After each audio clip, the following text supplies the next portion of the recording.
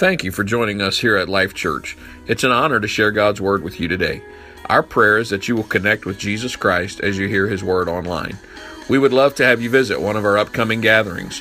For more information, visit our website at www.lifechurchofrichmond.org or contact our church offices and we'll be happy to help you in any way that we can. Let's go now to one of our recent services where you can experience a life-giving message from God's Word. If you're sick, I'm just going to greet you right now in Jesus' name from a distance. We've battled it at our house too, so I'm ready now. I'm glad it's March. Just psychologically, it's March. It's time for springtime to get here. I'm glad for winter to be gone. I know we'll still get a little bit more cold stuff, but I'm glad. I'm ready. I'm ready to cut my grass. I'm ready to eat tomato sandwiches. I'm ready for it not to get dark at 4:30. Of course, it's getting a little better now already. I'm ready. Amen. Psalm chapter 37, verse 3. If you have your Bibles, you could take a moment and turn there. Psalm 37 and 3. I'm ready for March Madness. Some of y'all don't even know what March Madness is, do you? There you go. Basketball. When you're a Virginia fan, you're excited about March Madness, but you're also really, really nervous because of what happened last year. Psalm 37, verse 3. It says, "Trust in the Lord and do good. Dwell in the land and feed on His faithfulness. Delight yourself also in the Lord, and He shall give you the desires of your heart. Commit your way to the Lord. Trust also in Him, and He shall bring it to pass. He shall bring forth your righteousness as the light and your justice as the noonday." Notice verse 5, it says, "Commit your way to the Lord." And now let's go over to Proverbs chapter 16, verse 3.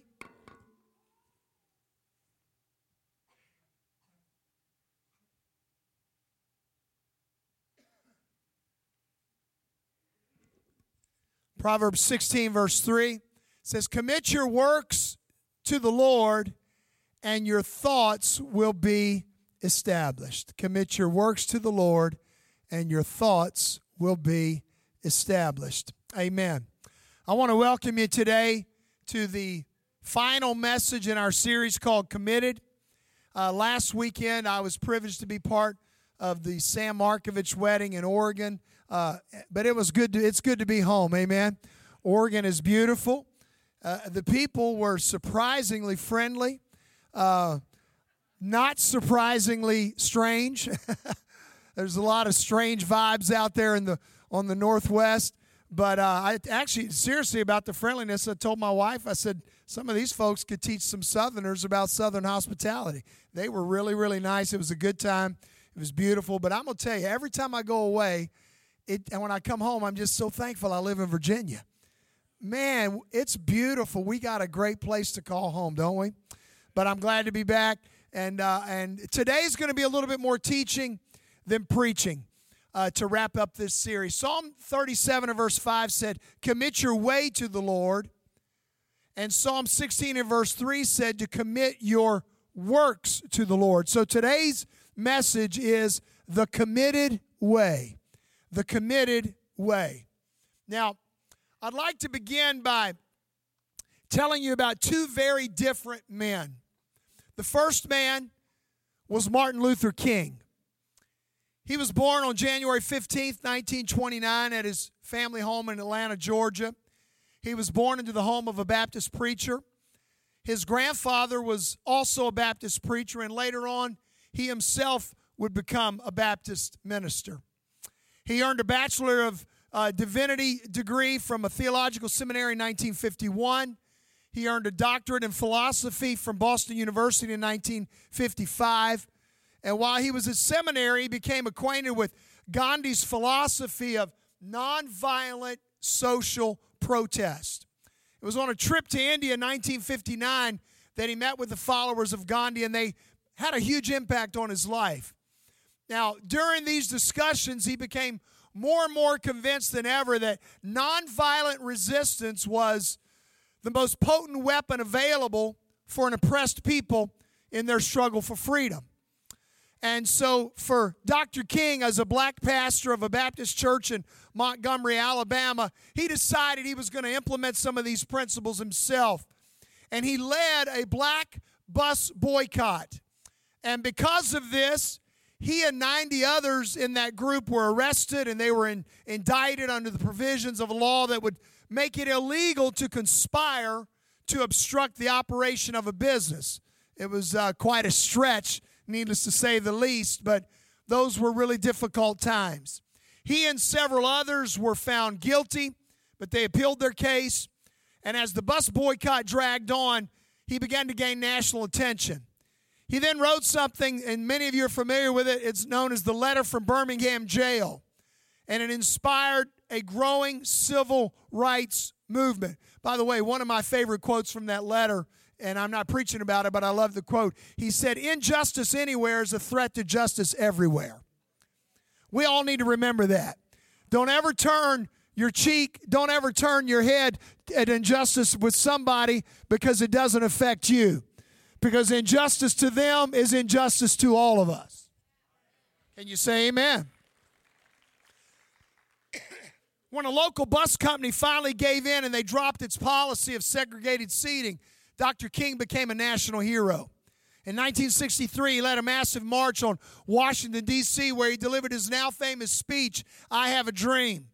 And his tactics of active nonviolence put civil rights squarely on the national agenda, and he turned his attention to a nationwide campaign to help the poor at the time of his assassination.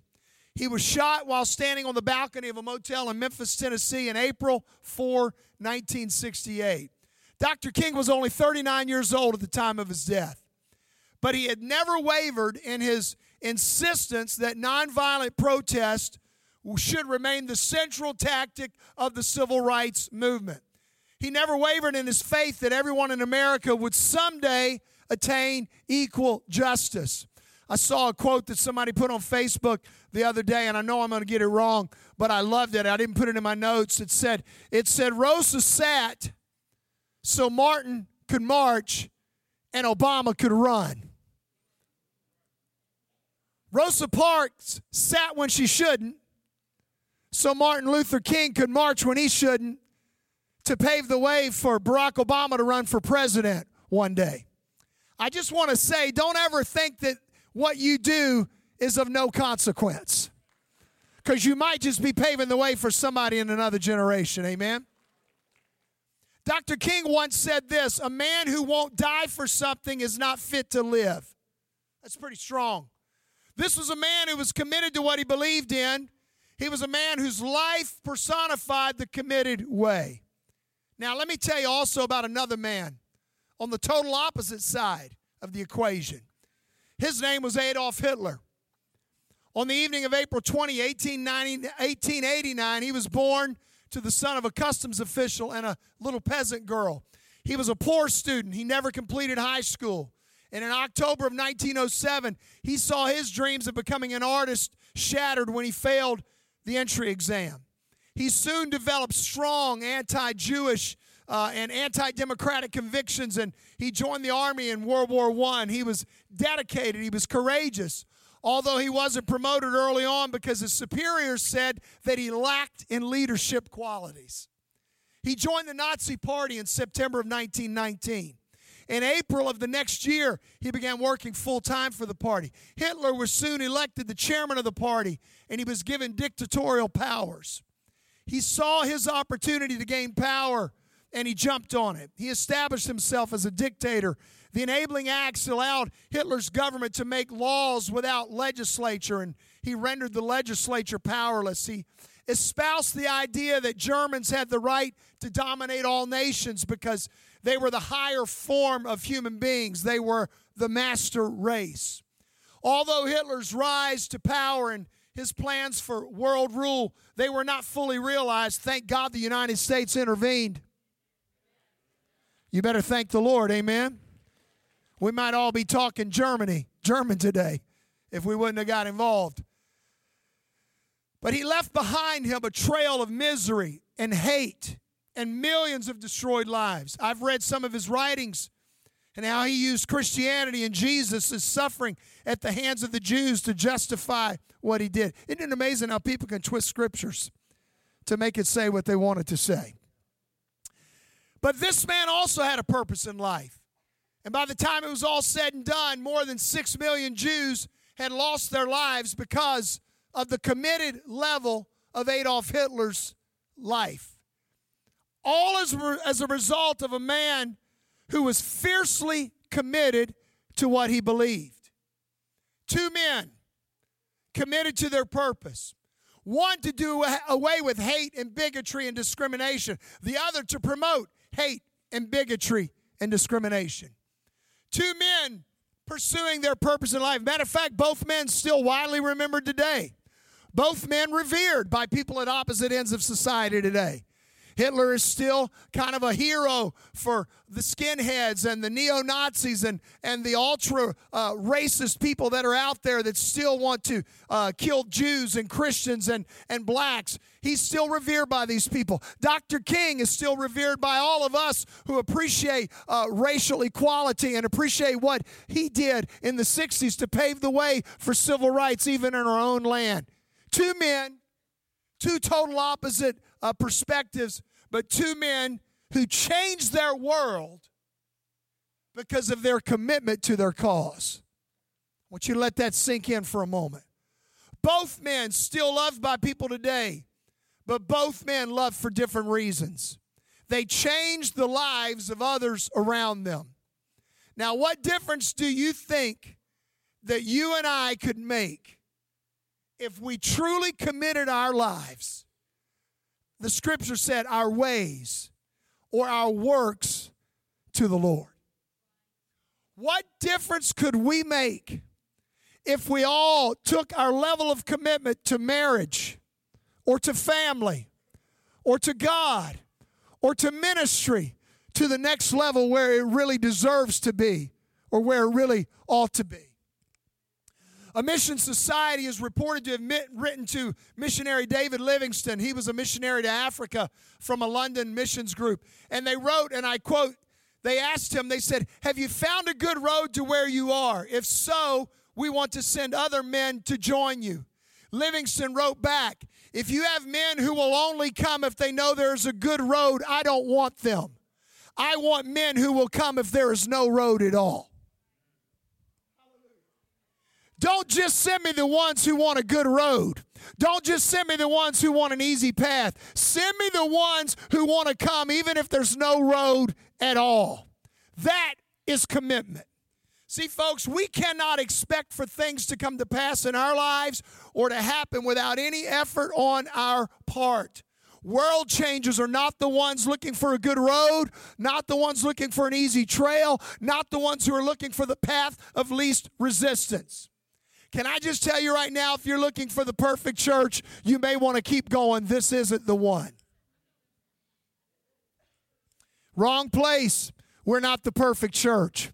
If you're looking for the perfect marriage, I'm sorry, there is no such thing as a perfect marriage. You're going to have to work to make it a great marriage or a good marriage. You might even have to work real hard, if I'm being honest, to make it an average marriage. But guess what? There is no such thing as a perfect marriage. If you're looking for the perfect job, you won't have a perfect job ever. If you work for yourself, then you already know you've got a flawed boss.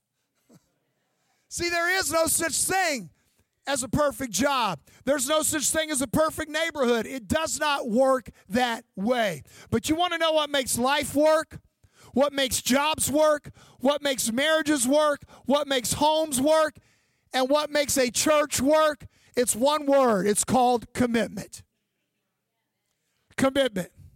In life, if you want big rewards, you got to pay the price. And when you commit your way to God, hear me, all kinds of great things can happen. So let me share with you just a few points. Thank you for that gratuitous applause. Y'all trying to prop a brother up, amen? If I hear somebody shout, "Help him, Jesus," then I'm going to know I'm in trouble, amen. But let me share a few points with you on committing your way to the Lord in this final message. First of all, the committed way does not depend on your abilities.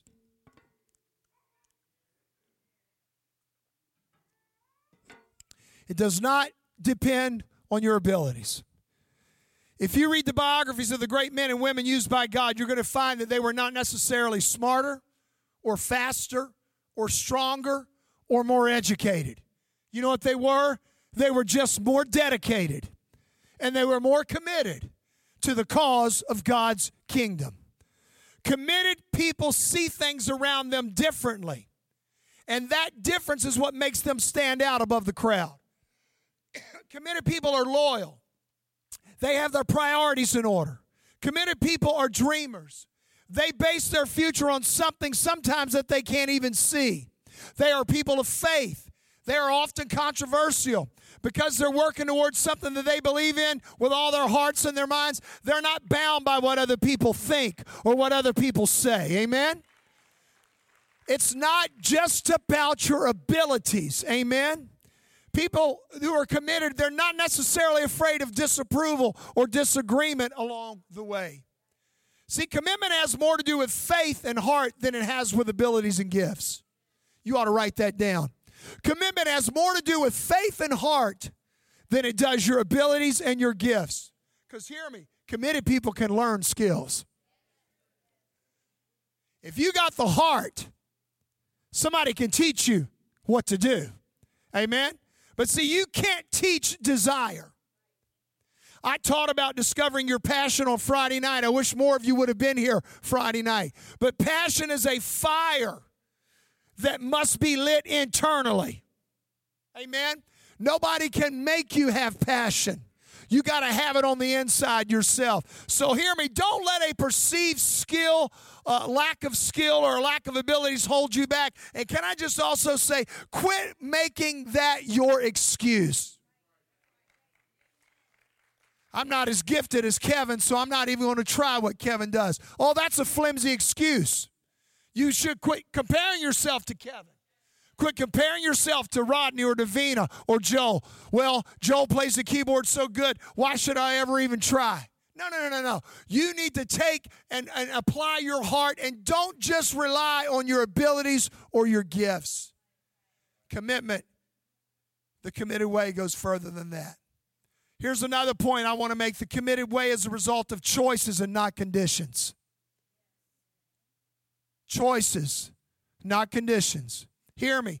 People do not make great commitments because their conditions are great. They make great commitments because they choose to do what is right in spite of their conditions. Can I say that again in case you missed it? People do not make great commitments because their conditions are great. They make great commitments because they choose to do what is right in spite of their conditions. See, we live in a society that likes to blame our conditions on our skin color, on our upbringing, on our socioeconomic status. But it's not what happens to me, but what happens in me that counts. Amen? My former pastor, Jeff Dillon, always used to say this, and I'll never forget it. It made an indelible impact on me. He said, we are free up to the point of choosing, and then the choice controls the chooser. Our choices matter. Commitment brings out a special toughness that conditions cannot quench. Amen? Committed people don't quit. They persevere. It brings out a special endurance. Commitment does. And hear me, if you're committed to the cause of Christ, you know that you are going to make it. As a believer, can I just tell you, don't wake up and your only desire to be, I'm going to have to figure out somehow to just make it through this day. That is not how God wants us to live. We are the children of God, amen? We are called, we are overcomers. We are victorious. God is looking for a group of people who are willing to commit themselves to His cause, to His kingdom, and to having a fulfilling relationship with Him. Your commitment to God will carry you through the tough times. Bertrand Russell once said this. He said, nothing is so exhausting as indecision, and nothing is so futile. It's so true. Commitment will carry you through the difficult places in life because you recognize it's about my choices and not my conditions.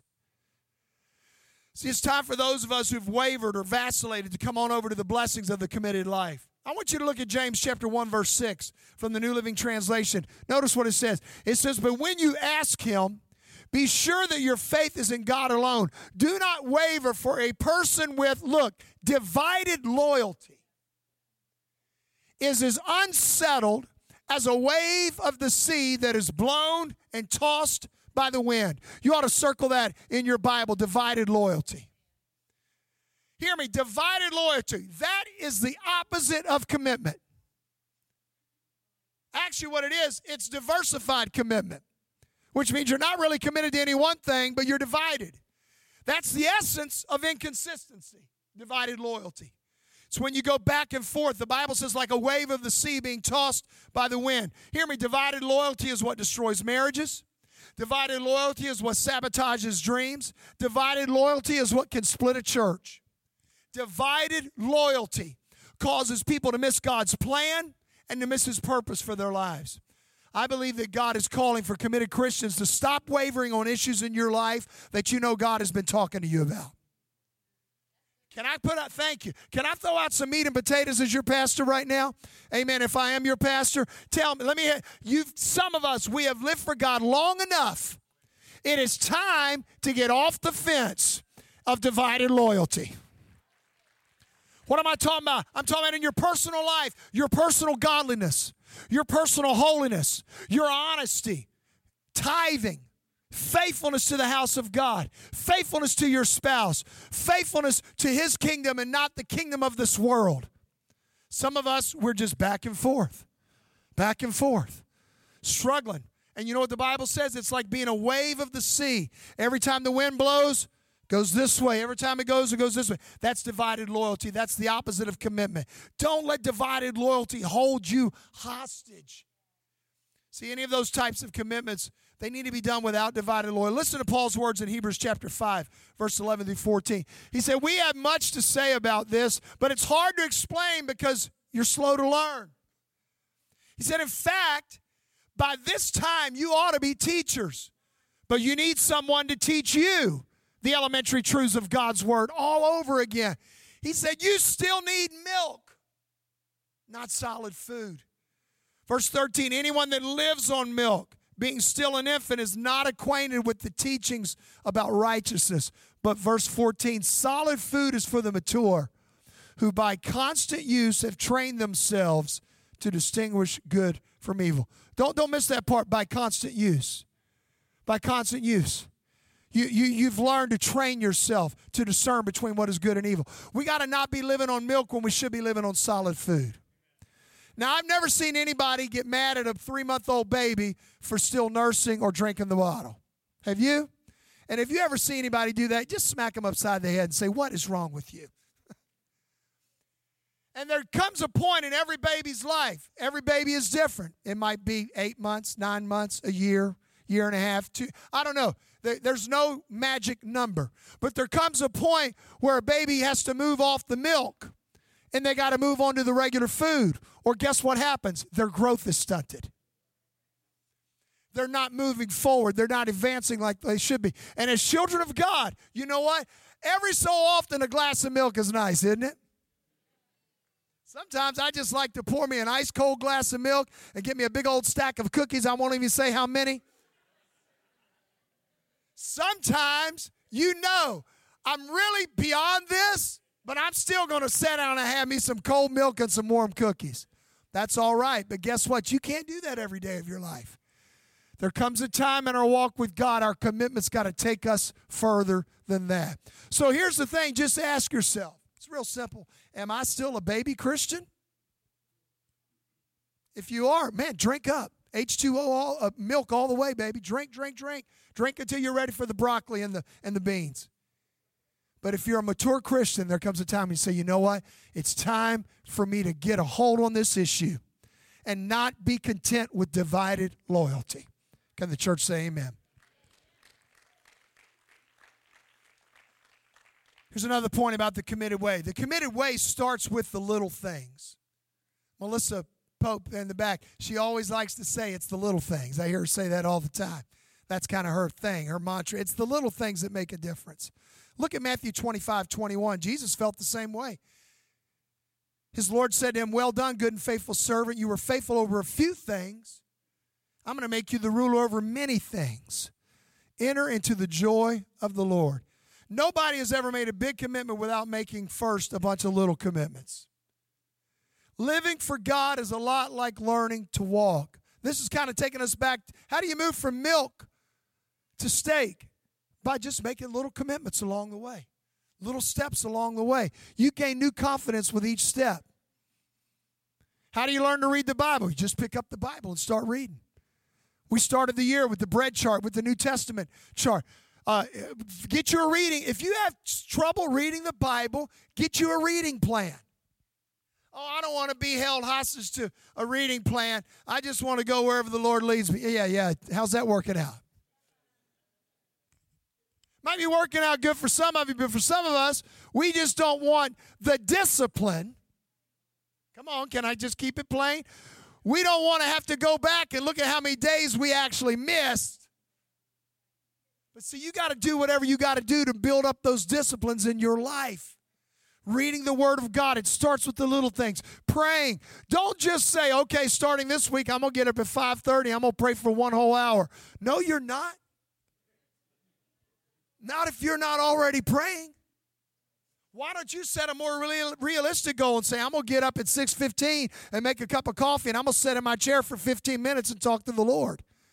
And then once I've done that for a while, then maybe I'll pray 20 minutes, or maybe I'll pray 30 minutes, or maybe I'll get up a little bit earlier. Is this all right? Come on, I'm talking about the committed way. It starts with the little things. See, when the Lord sees, though, that he can trust you with little, what did he say? He's at liberty to trust you with much. You can master the big things in your life by learning to get control of the little things in your life. How do you eat an elephant? One bite at a time. You need to get the little things under control before you can move on to the big things. Run a mile before you sign up for the marathon. I just ran my first 5K. That's awesome. Did you really run? That's okay. If you got out there and walked, that's good. That's how you start, amen? Don't sign up for the Boston Marathon if you haven't even ran a 5K yet. You got to take those little steps. Take control over the small foxes in your life. I've spent the last several weeks describing what the committed life looks like. I want to close this series, but I just want to share with you a few rewards of the committed way. I want to share with you a few of the rewards. The committed way produces emotional and spiritual stability. Amen. That's one of the blessings of living a committed life. Look at Psalm 112, verse 7 and 8. He shall not be afraid of evil tidings. His heart is fixed, trusting in the Lord. His heart is established. He shall not be afraid until he sees his desires upon his enemies. I could preach a whole lot about fear right here in those verses. But did you know one remedy to fear and stress and worry in your life? It's found right here in this verse. His heart is fixed, trusting in the Lord. It will take care of so much anxiety and stress and worry and grief and fear and depression and anxiety in our lives, fixing our hearts in a position of faith and trust in the Lord. Living a committed life produces emotional and spiritual stability. Spiritual and moral commitments give us a basis from which to control and determine the direction of our emotions. I believe that. You don't always have to be at the mercy of external pulls and pressures. Once you've got a committed internal commitment to God, our heart is fixed. How does commitment change our emotional and our spiritual lives? You know, the constant roller coaster life is over. You can begin to count on certain things, certain predictable things. God being predictable, the most dependable. You can find it possible to hold steady and remain firm in situations that used to shake you to your very core. See, we don't find every crisis of life an occasion to question God, or God, have you abandoned us? If we're living that committed life and you're going back and you're kind of researching and remembering all the times God brought you through. See, we're able to know our position in God. It's a settled transaction. I just want to stop right here and say, if you're a committed child of God, that is a settled transaction in your life. Don't come in here doubting today if Jesus loves you. Don't come in here doubting today if he loves you enough to take care of you. That issue is settled. That issue is settled. Commitment enables us to stop going to extremes and settle into a balance. I'd much rather just live right here than to live way up here and way down here. Commitment will bring you to that place where you don't have to spend as much time on the super high mountain peaks and then down in those depressing valleys. Our heart is fixed, our trust and our desires upon the Lord. You might say, well, Pastor, that does not really describe my emotional or my spiritual state right now. Well, let me just ask you, are you walking in the Spirit? Are you leaning on the flesh? See, commitment fixes us upon the center, and it grants us an inner sureness that we have more and more emotional margins to work with in our lives. Stability, peace, assuredness, calm in the face of the storm. All of these are benefits of a committed life. The next blessing I want to share with you, and it's kind of a first cousin of this first one, is the committed way helps to develop mental toughness. The committed way helps you develop mental toughness in your life. One of the greatest rewards of total commitment is that it helps you to develop the mental toughness that you and I need to withstand the pressures that build up in every area of life. See, when you're walking in commitment, it's amazing how you learn to take problems and turn them into opportunities. Opportunities to improve your life no matter what it is you're dealing with. And it's amazing how you learn to rise to the occasion and find solutions to problems when you've committed no matter what. I'm going to live for the Lord. See, people that are successful and do what it takes, they've got that little bit more commitment. What makes the difference between being average at what you do or being good or maybe even being great? I believe it's that little bit more principle. You gain the mental toughness that separates you from others. When others quit, you say, nope, I'm going to do just a little bit more. Sometimes that means doing just a little bit more than what you're required. And when you're totally committed to what you're doing, you've got that extra plus that it takes to keep going. And when you get tired and when you want to stop, you've got that toughness that'll help you stay strong. See, when other people quit, when other people fall apart, you keep going because your commitment has taught you that you will prevail if you stay strong mentally. Amen. Here's another reward. The committed way is the first step to greatness. It's the first step to greatness. Ask any world-class athlete. Ask any valedictorian. Ask any Pulitzer Prize winner. Ask any master electrician or master carpenter or successful businesswoman. In every person's life, there are many important moments. But when you make that all-important step of commitment to Jesus Christ, you change from someone who's just living to someone who's living now with a purpose. You can't even become all you can be until you make a total commitment to something. See, a lot of people have difficulty making a commitment to anything. They spend their whole lives just going from one thing to another, looking for a quick and an easy way to success, or they just settle for something less than the dream that God has put it in them. Many people make a half-hearted commitment to something, and they tell themselves they're making a total commitment, but really, they're just taking the easier way out because it's too hard to be fully committed, or it's going to cost too much. See, then they see something better somewhere else, and then the grass looks greener. It's a new business, a new job, a new situation. They might commit for a little while to something, then they get tired of that too, and they're off again to something else. Now, I don't believe, by the way, let me just be clear, I don't believe that you only have one chance to do something great in your life. I don't believe that. I believe God gives us multiple opportunities. But I also don't think we have an unlimited number of chances either. I think we've got to understand that God is there with us and He wants to help us. Sometimes in your life, you've just got to stop running. You got to stop running. You got to say, this is it. This time I'm going to stand and I'm going to fight until I win. And see, when you finally make that type of total commitment, nothing in your life will be the same. Maybe for the first time, you'll have some real direction in your life. Maybe for the first time, you have a purpose for getting up in the morning and working hard every day.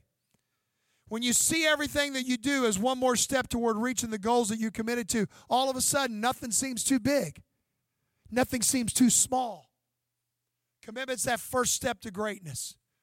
Its reward is greatness. Great marriage, great job, great soul winner, great church, great ministry. Commitment is that step. Let me give you another blessing. I'm almost done. The committed way builds our faith. A committed life is what builds your faith. A story I once read recounted a night that a house caught fire, and there was a young boy, and he had to go up to the roof to escape the fire, and the father stood on the ground below with his outstretched arms, and he was yelling to his son, "Jump, I'll catch you.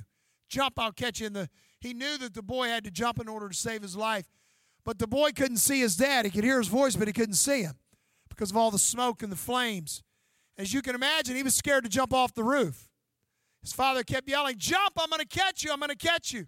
But the boy said, "Dad, I cannot see you. I'm scared to jump." Finally, the dad said, "But I can see you, and that's all that matters."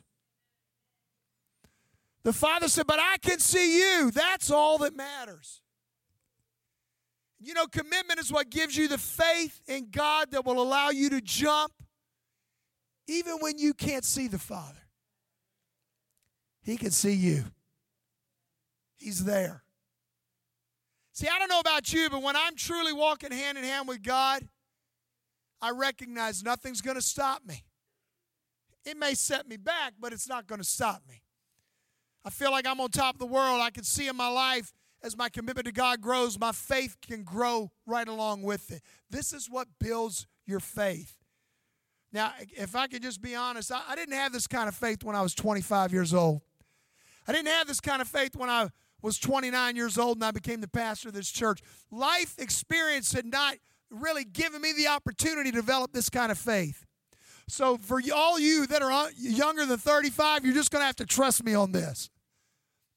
If you'll make those commitments every day of your life, one day you're going to get to where I am at 52 years old, and you're going to look back and you're going to realize my committed life, the day-by-day decisions that I've made have given me the confidence to know God will see me through. Amen. And I'm also going to tell you, the way he taught me that was not always fun stuff. There were times God let the carpet just get ripped out, completely out from under me, because I had to learn not to trust in myself and in my own strength and in my own flesh and in my own ideas.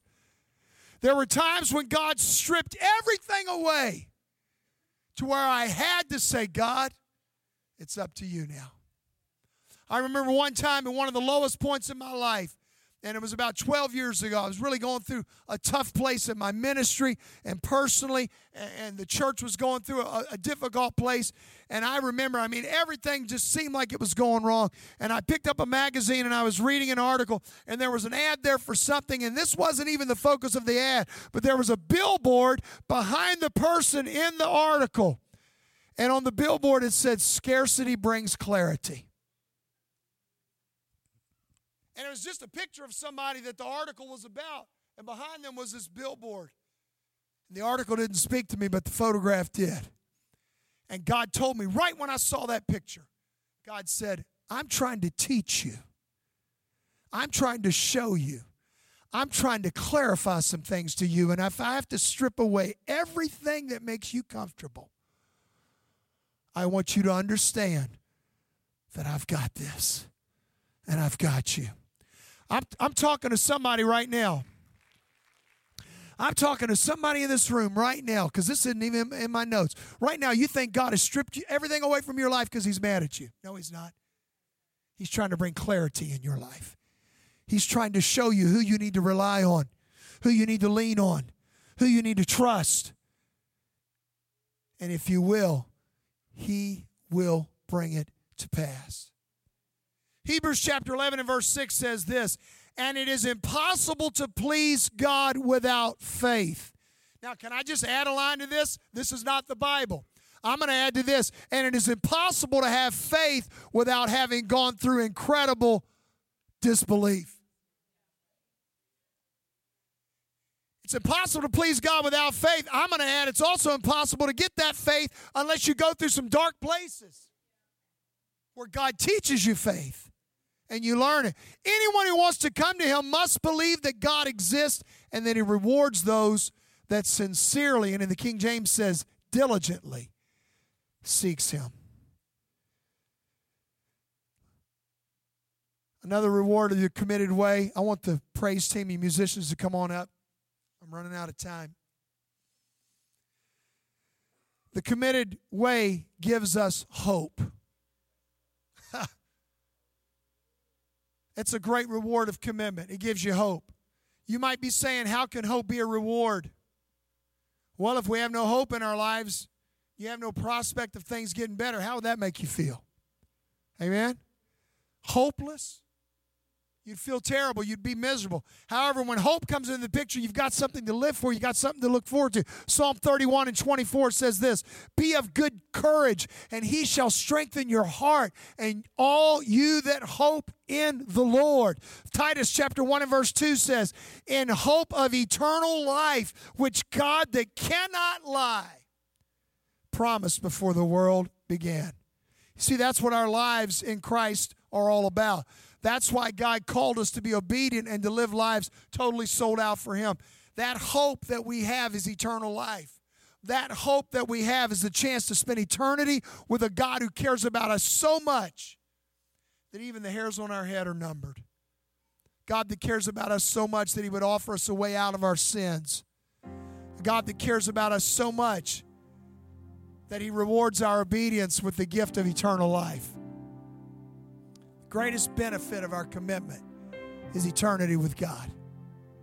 The last blessing that I want to share with you today about living a committed life is a committed life fills us with love.